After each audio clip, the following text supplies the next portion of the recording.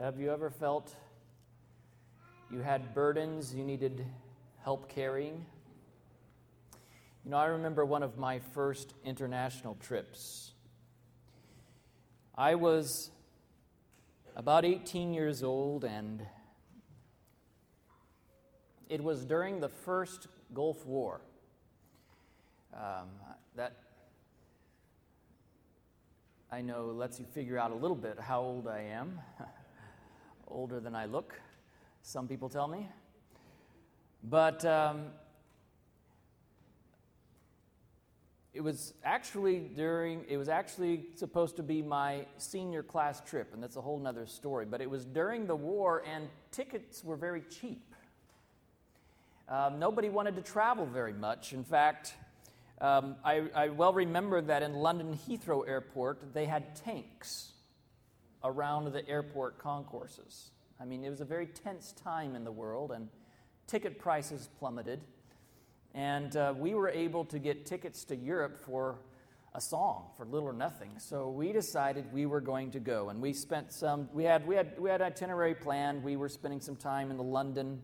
There used to be a vegetarian restaurant a group of Adventists did there, and we were working in the restaurant and in exchange for our housing and so forth. But anyway, what I found out was that even though the airline allows you, or at that time allowed you, to pack a certain amount of luggage, that didn't mean that it was wise to take that much. And I remember this was before you had a lot of the wheeled baggage that we have today. And I just had this big old suitcase. If it had wheels, they didn't work very well, sort of like one of those hard shell suitcases. And then I had a big hanging bag, and I packed both of those bags with, like 70 pounds each. That's what you were allowed back then.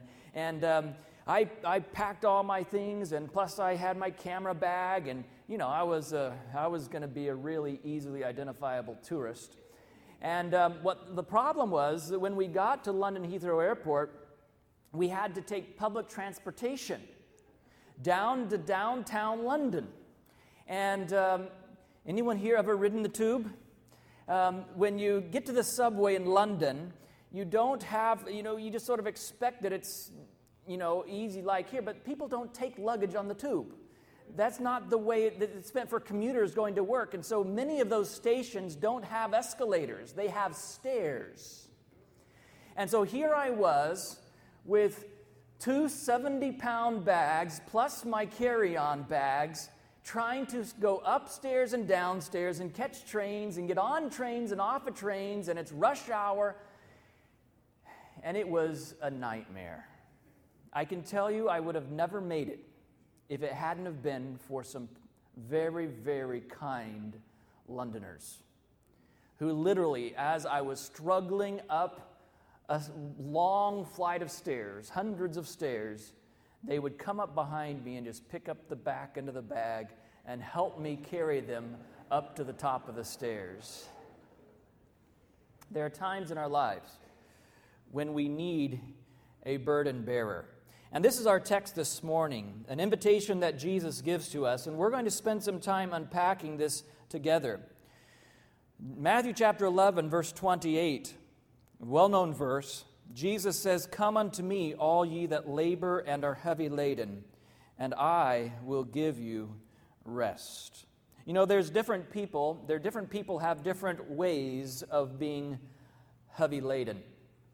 But I would propose to you today that pretty much all of us, in one way or another, are heavy laden. We're burdened.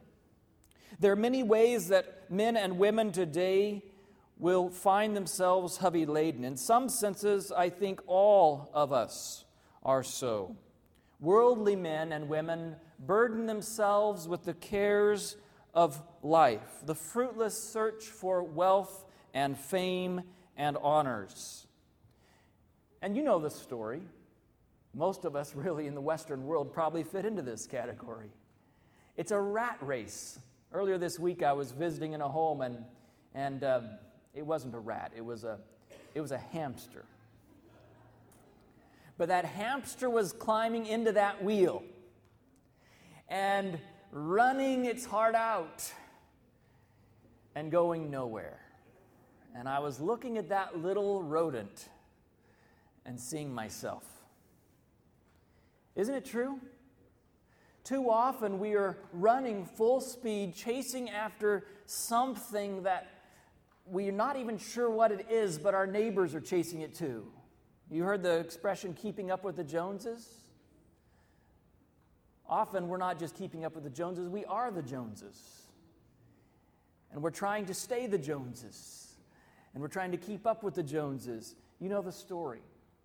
But it's a burden. It is. It's something that is never enough.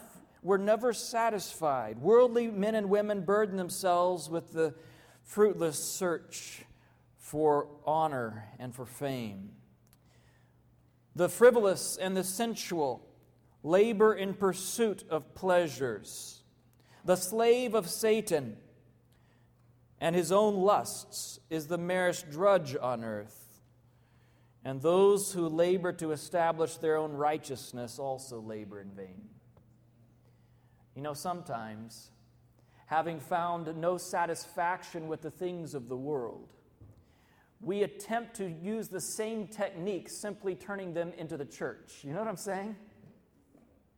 There's a human tendency. We have a human tendency to try to earn our salvation, to try to merit favor with God, to try to make ourselves feel better, to apply Band-Aids on our wounds by the things that we do. And sometimes, having not found the salve to be satisfying that the world offers, sometimes in our humanity, our human tendencies, we turn even to good things to try to make ourselves feel better, to try to somehow make up for the deficiencies that are glaring in our lives. We know they're there. And good things are good to do. Don't take me wrong. I'm glad when people are going to church. I'm glad when people are doing things for others. I'm glad when people are giving of themselves. But all these good things that we might do can never atone for our sins. They can never heal our wounds. There's only one who can, and that's Jesus.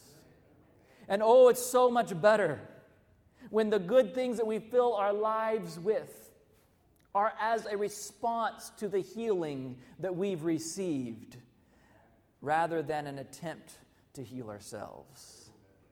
Oh, there's many people, even good people, doing good things that are sort of like hamsters on a wheel, burdened with the attempt to make themselves feel better, to establish their own righteousness. The convicted, convinced sinner is heavy laden with guilt and terror, and the tempted and afflicted believer has labors and burdens. I think it's safe to say that no matter who I am today, no matter who you are today, Jesus' words have some application to us. Come unto me, all you who labor and are heavy laden, and I will give you rest. I will take your burdens. Notice with me what he says. He gives us an invitation, and we see that as we continue on. We see that in the next verse. In Matthew chapter 11 and verse 29, he says, "Take my yoke upon you and learn of me, for I am meek and lowly in heart, and you shall find," what does he say? "You shall find rest unto your souls." Rest in a troubled world. Rest in a rat race life. Yes, Jesus offers it even for Westerners in 2013. Jesus says, "Come unto me, all you who labor and are heavy laden, and I will give you rest. Take my yoke upon you, and you will find rest for your souls." This image of a yoke, I want us to think about that a little bit. I think when I think of a yoke, this is pretty much the image that I would usually have, right? This is sort of a yoke that, I think that's early American yoke. That's the way we would typically imagine a yoke for cattle to be, right? With this wooden U-shaped bar that would go around the neck to keep the yoke from going, from sliding back. Now, the real work that is done, some yokes are made where they will have like for some cows that have, they actually have yokes that are made to go on the horns, where they pull from the head. And they have other yokes that are made to go on the back. You know how some cows have a hump in their back? They have different types of yokes for different type of cows. But most yokes, it's meant to rest right along the shoulder here. And you see how the point of load is sort of lower? It's going to be distributed, the weight is going to be distributed along these bars.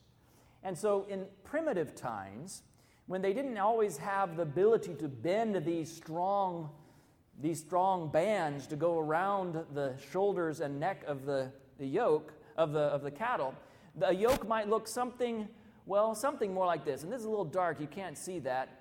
But this does, instead of those bars, this actually has a leather strap around it, and this is in India, and you can't see that very well. Let me see if I can get a better illustration here.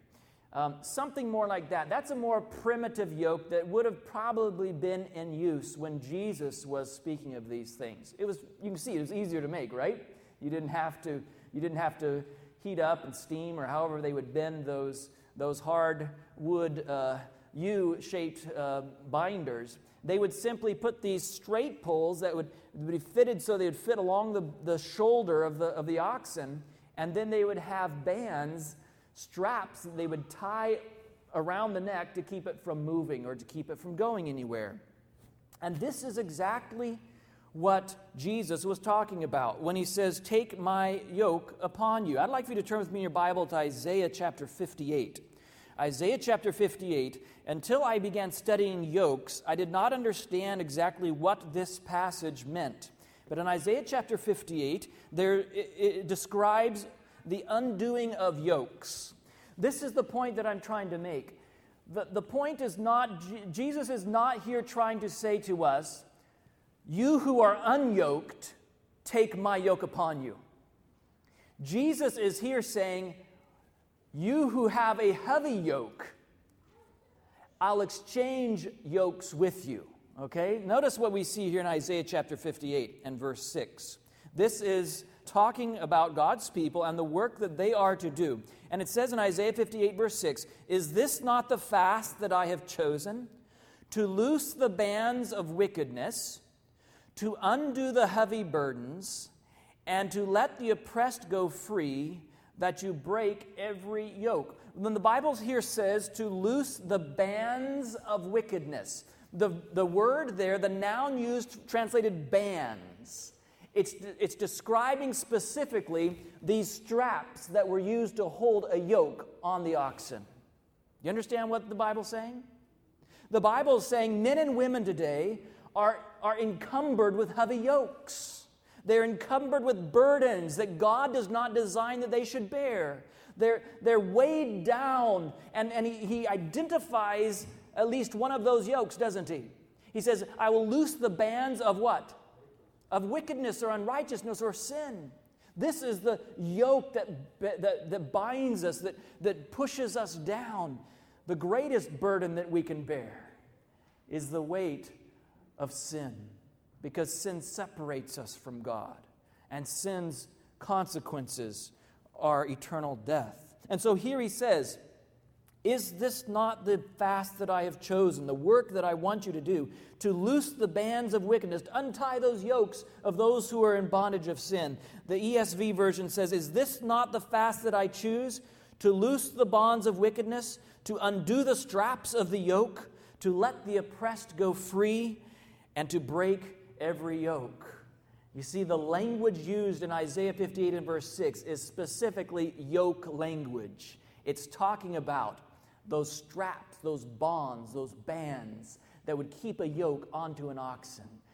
Now, any of you ever spent time, probably not very many people here have ever spent much time with a yoke of oxen. Anyone here? Just out of curiosity? I haven't, besides in foreign lands where I've ridden in ox carts and that type of thing. But I've never myself worked with oxen. I have, the closest thing I've come to that is riding horses. Anyone here ever ridden horses? I figured that would be a little different response. When I grew up, we had horses, and you know what it's like. If you saddle a horse and you go for a long ride, and it's a wonderful experience. You come back from your ride and you take the saddle off, right? And it's sweaty underneath the saddle, and you brush out underneath the pad, and then you let the horse go free. What do? They run, and often they roll, because they're so happy to get out from underneath that saddle. I can imagine a yoke of oxen would feel the same way. I can imagine after a long day of work, what a relief it would be to have that yoke lifted, to feel that strap being untied, and to know the moment is coming when that weight is going to be lifted off of your shoulders, and know that you can head to the barn or head to the field or head to wherever it is to get some refreshment. You see, this is the work that God has chosen for us, to loose the bands of wickedness, to undo the straps of the yoke, to let the oppressed go free, and to break every yoke, according to the English Standard Version. Isaiah 56 describes for us a wonderful Savior who wants us to be set free from the yokes that bind us, to undo the straps of the yoke, as I mentioned. You see, it's not a matter of having no yoke or his yoke. Sometimes when we read Matthew chapter 11, verses 28 to 30, we sort of think, well, Jesus is inviting us to have his yoke, and we imagine ourselves as being unyoked, footloose and fancy-free, and now we're going to go to his yoke, which he says is easy and light. And he talks about how he's meek and gentle and so forth. But the reality is that it's not a matter of no yoke or his yoke. The reality is it's our yoke or his yoke. That's the reality. The reality is whether we're going to bear our own burdens, our own problems, our own trials, our own difficulties, our own guilt, our own pains ourselves, or whether we're going to allow the one who has borne them for us to carry them all the way. It's a choice between our yoke and his yoke, and he offers an exchange. Notice with me just a few chapters back in Isaiah chapter 53. Isaiah chapter 53, and we're going to read beginning in verse 4. Isaiah 53 and verse 4. And when you're there, can you say amen? Verse 4, surely he has borne our griefs and carried our sorrows. Yet we did esteem him stricken, smitten of God, and afflicted. When Jesus came into this world, when he came as our Redeemer and as our Savior, he came not with all of the panoply of heaven. He came not with all the praise of the angels. He came not with all of the entrapments of royalty. He came and he was born in a peasant's, even lower than a peasant's lifestyle. He was born in a barn. His first crib was a manger. And someone could look at him and say, this Jesus, man, he really had a rough life. He really was an unfortunate person. He grew up in Nazareth with stepbrothers and sisters that didn't understand him, with a dysfunctional family. He lived a life where he was not understood by his peers. They ridiculed him and made fun of him because he was so persnickety about living the righteous life that his father wanted him to live. And we can look at Jesus, and the human reaction would have been, Jesus had it hard. But the point that Isaiah is trying to make here is not that Jesus had it hard, but that Jesus had it hard for us. So that when he came to this world, he could understand what we are going through. He could understand the difficulties that humanity faces. He could understand the trials that we face. Notice with me, it says in verse 5, but he was wounded for our transgressions. He was bruised for our iniquities. The chastisement of our peace was upon him, and with his stripes we are healed. All we like sheep have gone astray. That's pretty inclusive, isn't it? All we like sheep have gone astray. As Paul would say, all have sinned and come short of the glory of God. All of us are a part of the yoke that Jesus bore. And even though we could look at Jesus and we could say, wow, he's really not favored by God. He's got it rough. He's had a hard life. Even though we could look at him in his hour of anguish, in his trial at Gethsemane, and say, wow, God really has separated his presence from him. He really has burdened him with guilt. The point that Isaiah is making is that was my sin. That was your sin. Jesus could have come with a retinue of thousands upon thousands and 10,000 times 10,000 angels. He could have come and lived in an abode that would put any of the mansions on earth to shame. Jesus could have had anything he wanted materialistically. He's the creator. But Jesus gave up everything in order to wear our yoke, in order to feel the burdens that you and I feel, in order to know our pains, to know our sufferings,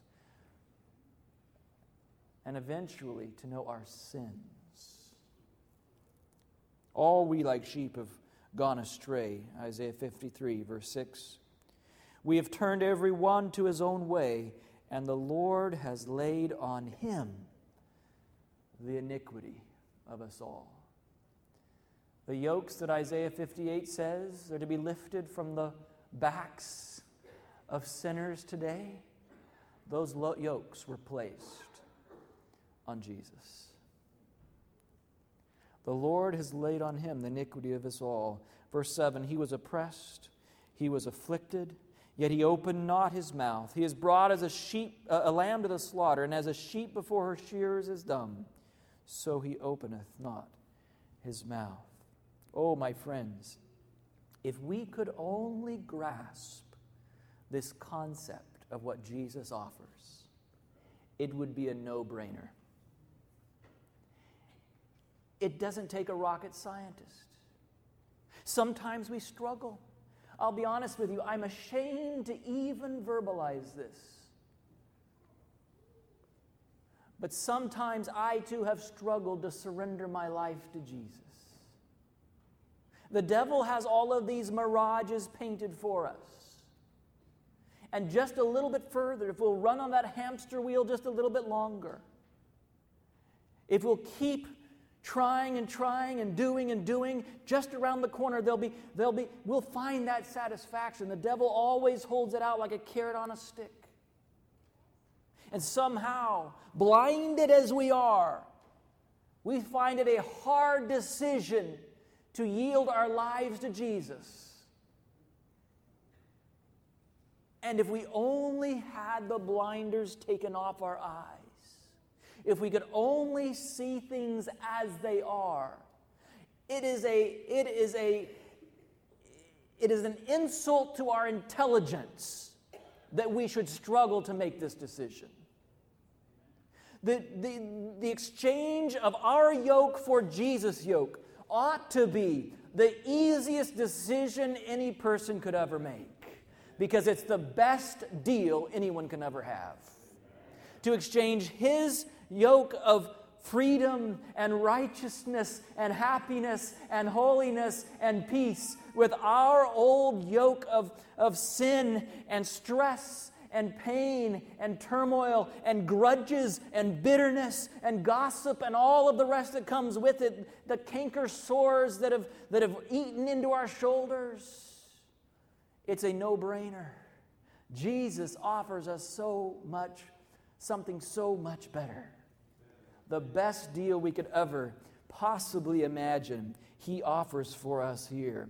He was oppressed. He was afflicted. Why? For us, for me, for you. He was wounded for our transgressions. He was bruised for our iniquities. The chastisement of our peace was upon him. With his stripes we are healed. Oh, those yokes we've been bearing, they leave sores. They leave scars. But Jesus even heals those if we'll take his yoke upon us. Let me tell you, friends, I understand. I may be speaking with a little hyperbole here. I understand there's a real struggle because our human nature doesn't yield the throne of our hearts very easily. But intellectually, I at least want you to be convinced intellectually today that it ought not to be a struggle. If it's a struggle, it ought to only be an emotional struggle. And God will give you victory over that. He will. He will give you victory over the emotional struggle that is yielding to Him. If you intellectually know it's what you want to do and you choose. The power of the will. You see, my friends, Jesus offers us an exchange. I love this passage in Desire of Ages, page 25. There's not many ways that I could imagine saying it better. It's a paraphrase, you might say, of Isaiah 53. Christ was treated as who deserves? Christ was treated as we deserve, that we may be treated as He deserves. Stop there. Isn't that enough? How does Jesus deserve to be treated? He is the Son of God.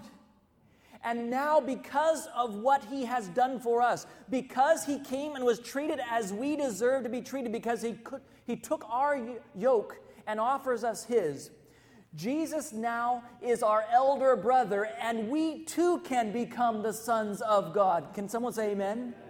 John chapter 1 and verse 12 says, "But to as many as received Him, to them gave He power to become the sons of God." That's you and me. If we'll receive Jesus, we become the sons of God too. He calls us His brethren. We're a part of His family. We become heirs of the eternal kingdom that He deserves to receive. What an amazing, amazing opportunity we have. We're not talking about heir to some earthly kingdom or some earthly, dynasty or estate. This is heir to the riches of the universe. And Jesus offers it to us. In exchange for what?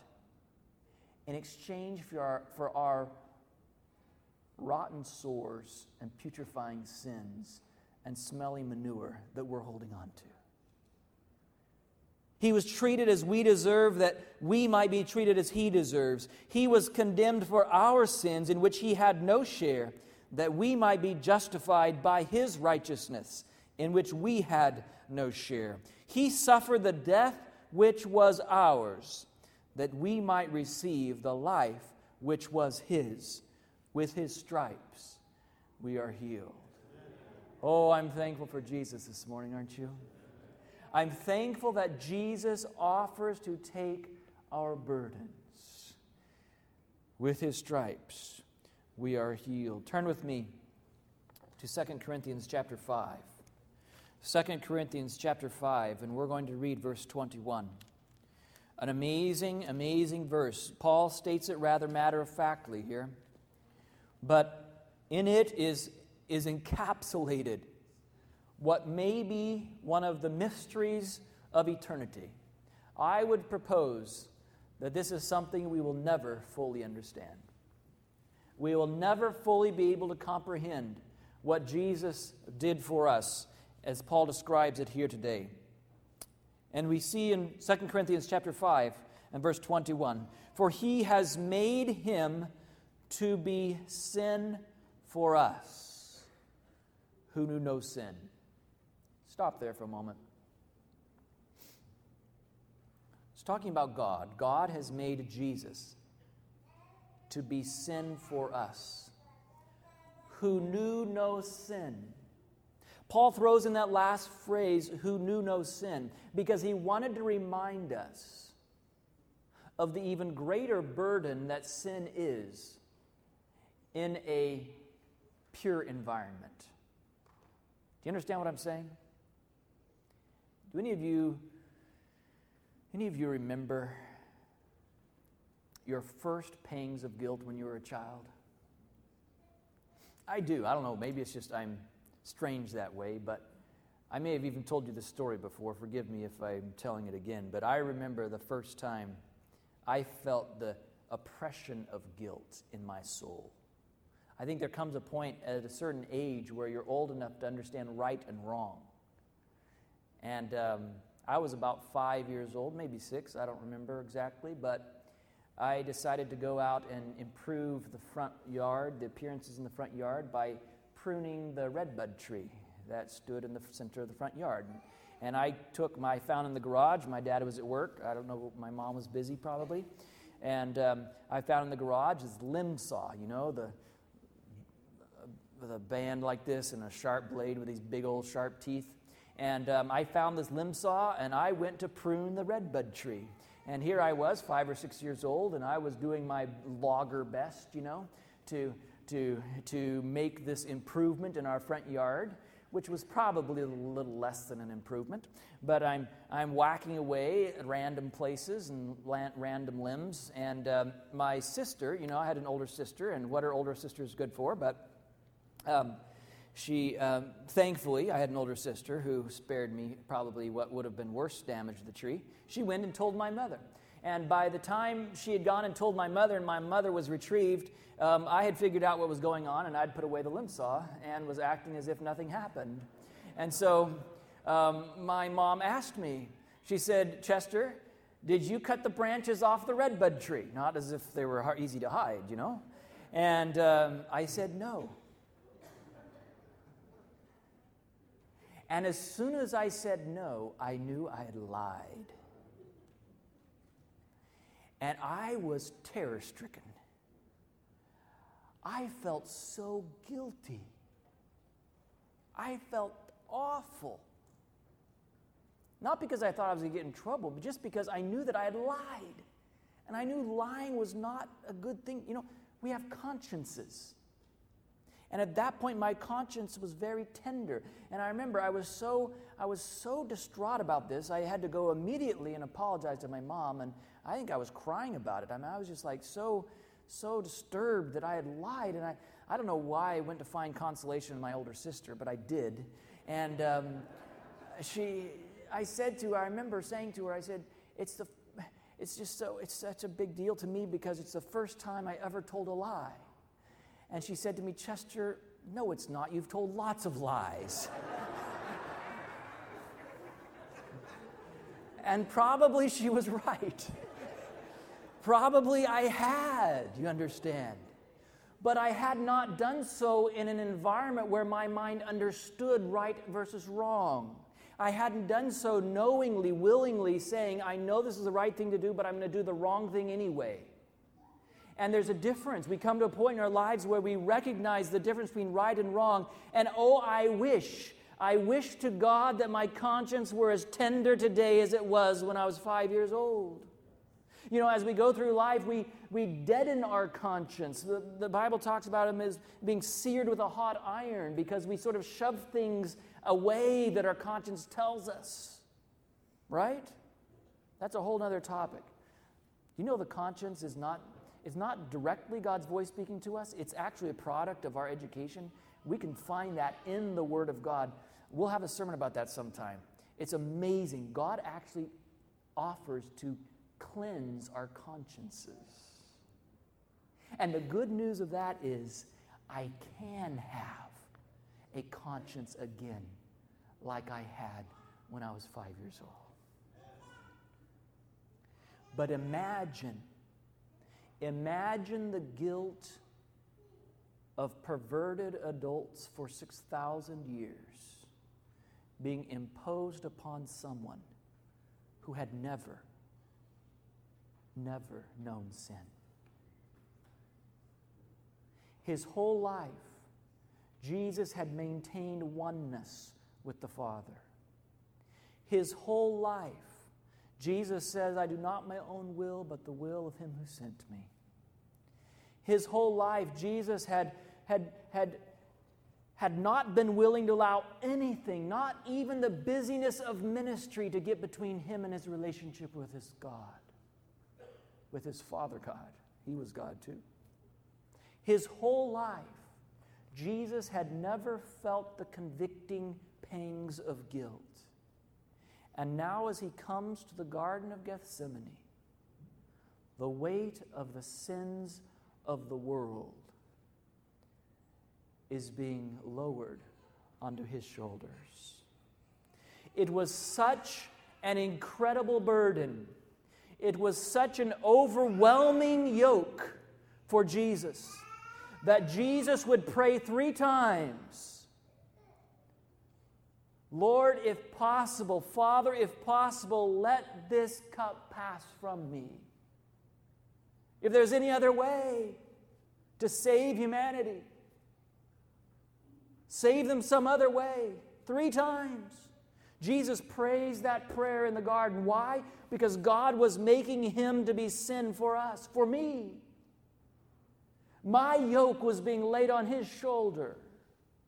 My cares, my anxieties, my worries, my fears, my sins were being laid upon the spotless Lamb of God, the one who knew no sin, never, ever. And it was almost more than he could bear. And so Jesus prays that prayer 3 times. Let this cup pass from me, nevertheless, not what I choose, but what you choose. If we would be saved at last, we must learn the lesson of penitence and faith by looking at Jesus, who bore our burdens. We need to turn our eyes to Gethsemane. We need to turn our eyes to the cross. Christ suffered humiliation to save us from everlasting disgrace.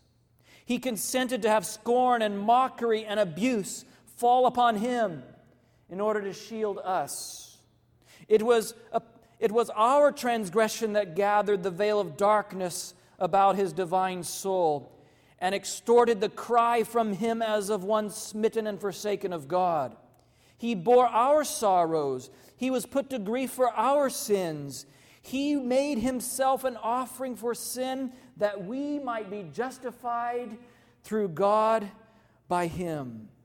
Everything noble and generous in man responds to a contemplation of what Jesus has done for us. How about you, my friends? I remember the story of an early settler school. You know, it was different in those days. The schools in America were community schools. The town hired a teacher, and in this particular village, they couldn't keep a teacher. The kids were so rowdy and mean. They would only be around for a few days or weeks before they would be gone. And a young teacher applied for the job, and when the school director looked at him, he thought, this isn't going to last very long. Do you know what you're asking for? Every teacher we've had gives up in defeat. And the young teacher said, well, listen, I'll try it. Let me try it. And so when he appeared for duty the first day of the school, there's one big fellow, Big Tom, who was sitting in the back of the room, and the kids were sizing the teacher up as he came into the classroom. They looked at that teacher, and Big Tom says, he's a little guy. I can whip him by myself. And when the teacher said good morning, the whole class screamed good morning sarcastically at the top of their lungs. They were going to do everything they could to harass and to annoy this man. Well, the young teacher actually had a plan, and he was able to convince the students that instead of him governing them, they were going to govern themselves. And they sat down together as a classroom, and they decided what the rules would be. Some of you may have heard this story. There would be rules for different things that they couldn't do. They couldn't cheat, and they couldn't steal, and they couldn't do all the different things that the rules, they wrote down a dozen or so rules that the school was going to have. And then he allowed the students to set the punishment as well. The punishment for these infractions would be, and they all decided what it would be. One day, Big Tom's lunch was missing. His lunchbox was empty. And the penalty for stealing was a beating. This wasn't 2013. 10 times on the back without a coat. When they looked around and they found out, an investigation revealed, the littlest boy in the school had stolen Big Tom's lunch. And little Teddy. So the next day, the teacher announced, we found the thief, and we have to follow the punishment that we have agreed. And he asked the little boy to come forward and take off his coat. And as the little boy came forward, he begged. He said, please, teacher, don't make me take off my coat. He said, no, this is the punishment. Everyone's agreed. Don't make me take off my coat. Finally, he had no other choice. And as he took off his coat, the classroom became silent as they saw his skinny, emaciated body. He had no shirt on under his coat. He only had his suspenders holding his pants up. And he said, I don't have a shirt. I just borrowed my big brother's coat. Daddy died and Mom doesn't have a job and I was just so hungry. The teacher didn't know what to do. How? But the rule's the rule. And as he was about to begin the punishment,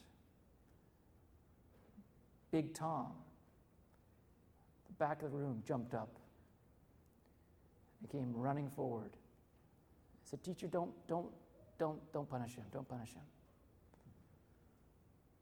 Can you punish me instead? That was a little bit of a surprise. The teacher asked the class, is that all right? Is that all right? And they all agreed. The Big Tom, whose lunch had been stolen, if he wanted to, he could take the beating for little Teddy.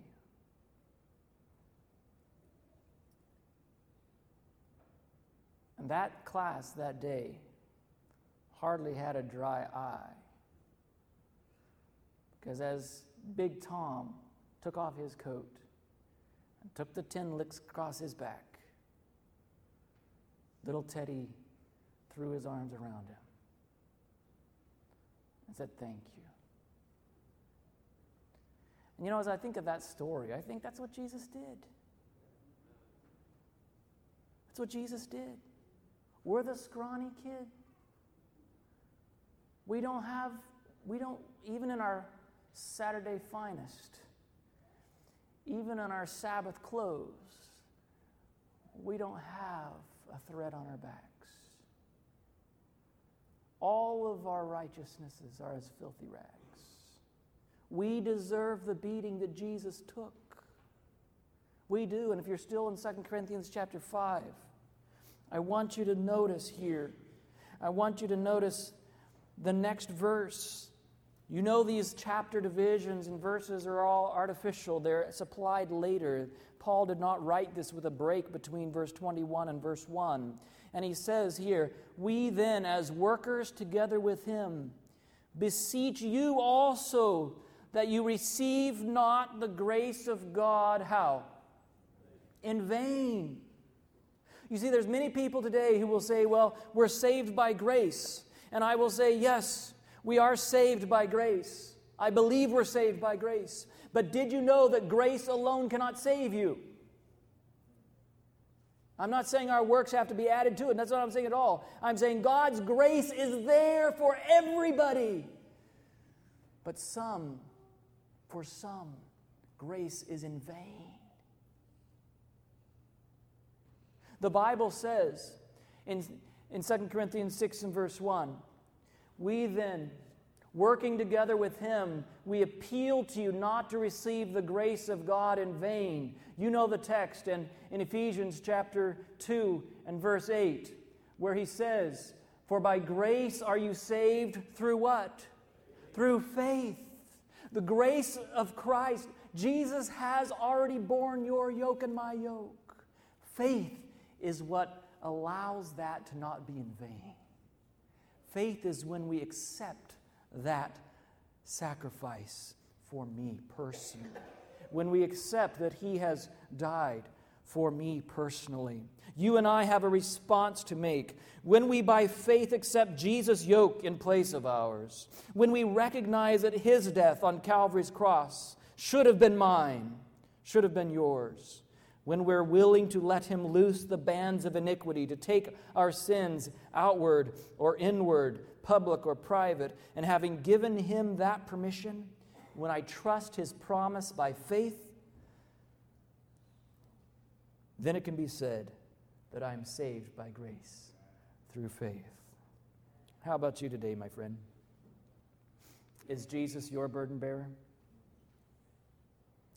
Is that your experience today? I'm reminded of a story of a nurse in a pediatric ward who used to, when she was checking the,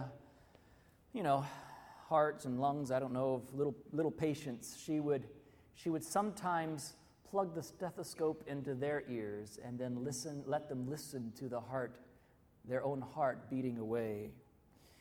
She never got a response like the one she got from little 4-year-old David. She gently tucked the stethoscope into David's ears, and she placed the stethoscope over his heart. And he drew his eyebrows together for a moment as if puzzled by what he heard, lost in the mystery of this strange tap, tap, tap, tap, tap, tap. And then his face broke out in a wondrous grin. "What do you think that is?" she asked him. "It must be Jesus knocking."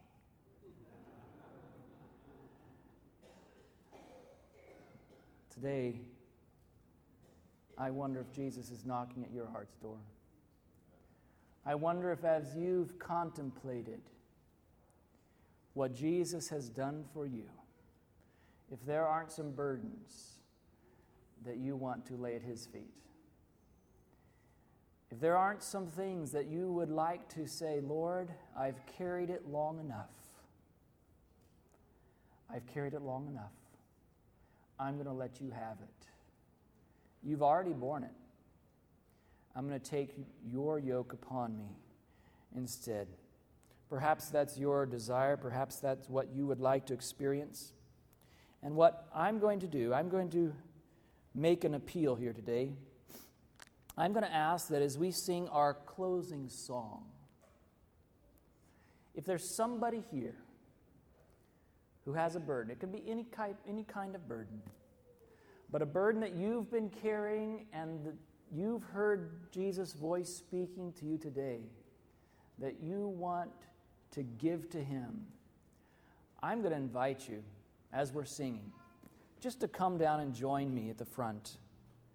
I have some burdens that I want to give to Jesus today. And maybe some of you do too.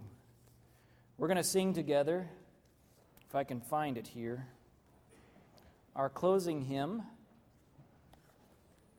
"Burdens Are Lifted at Calvary," number 476. And this is between you and Jesus. If there's something that you say, "Jesus, I want to give this burden to you. This is something I'm going to let you carry," just come down and let's sing and pray together. Number 476.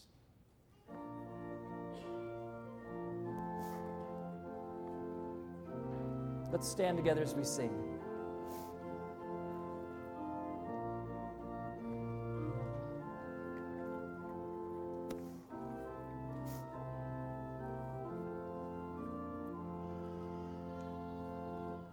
Days are filled with sorrow and care, hearts are lonely and drear. Burdens are lifted at Calvary, Jesus is very near. Burdens are lifted at Calvary, Calvary, Calvary. Burdens are lifted at Calvary, Jesus is very near. Cast your soul on Jesus today, leave your worry and fear. Burdens are lifted at Calvary, Jesus is very near. Burdens are lifted at Calvary, Calvary, Calvary. Burdens are lifted at Calvary, Jesus is very near. Troubled soul, the Savior can see every heartache and tear. Burdens are lifted at Calvary. Jesus is very near. Burdens are lifted at Calvary. Calvary, Calvary. Burdens are lifted at Calvary. Jesus is very near. Let's pray. Father in heaven, today we just want to pause, and as we've come to the foot of the cross, we want to thank you for being our burden bearer. We want to thank you for being willing to take our yokes, to bear our burdens. You invite us, Lord, to cast all of our care upon you, for you care for us. Oh, Lord, today we come not because we deserve to come, but we come because of Jesus. Because he invites us to come, all who labor and are heavy laden, and he promises to give us rest. Lord, today you see each heart, you know each life.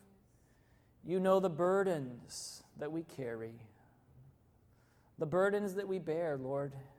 You know the decision that each one has made here today. I want to pray that you'll bless each of us, that we might make the most intelligent decision possible, despite our emotions at times, but that we might accept your yoke in exchange for ours. Amen. Oh, Lord, today I pray for each person who's come forward. You only know. You and them alone know the burdens they are giving to you. But I pray that they will find peace in their hearts, joy in their hearts, that they will know you love them personally, individually, that you've tasted death for them, their death, and that you give them today your life. Oh, Lord, may we each one experience what it means to feel your light and easy yoke upon us. And may your grace that you've freely bestowed for us not be in vain as we accept it by faith. We pray all this in Jesus' name. Amen. This media was brought to you by Audioverse, a website dedicated to spreading God's Word through free sermon audio and much more. If you would like to know more about Audioverse, or if you would like to listen to more sermons, please visit www.audioverse.org.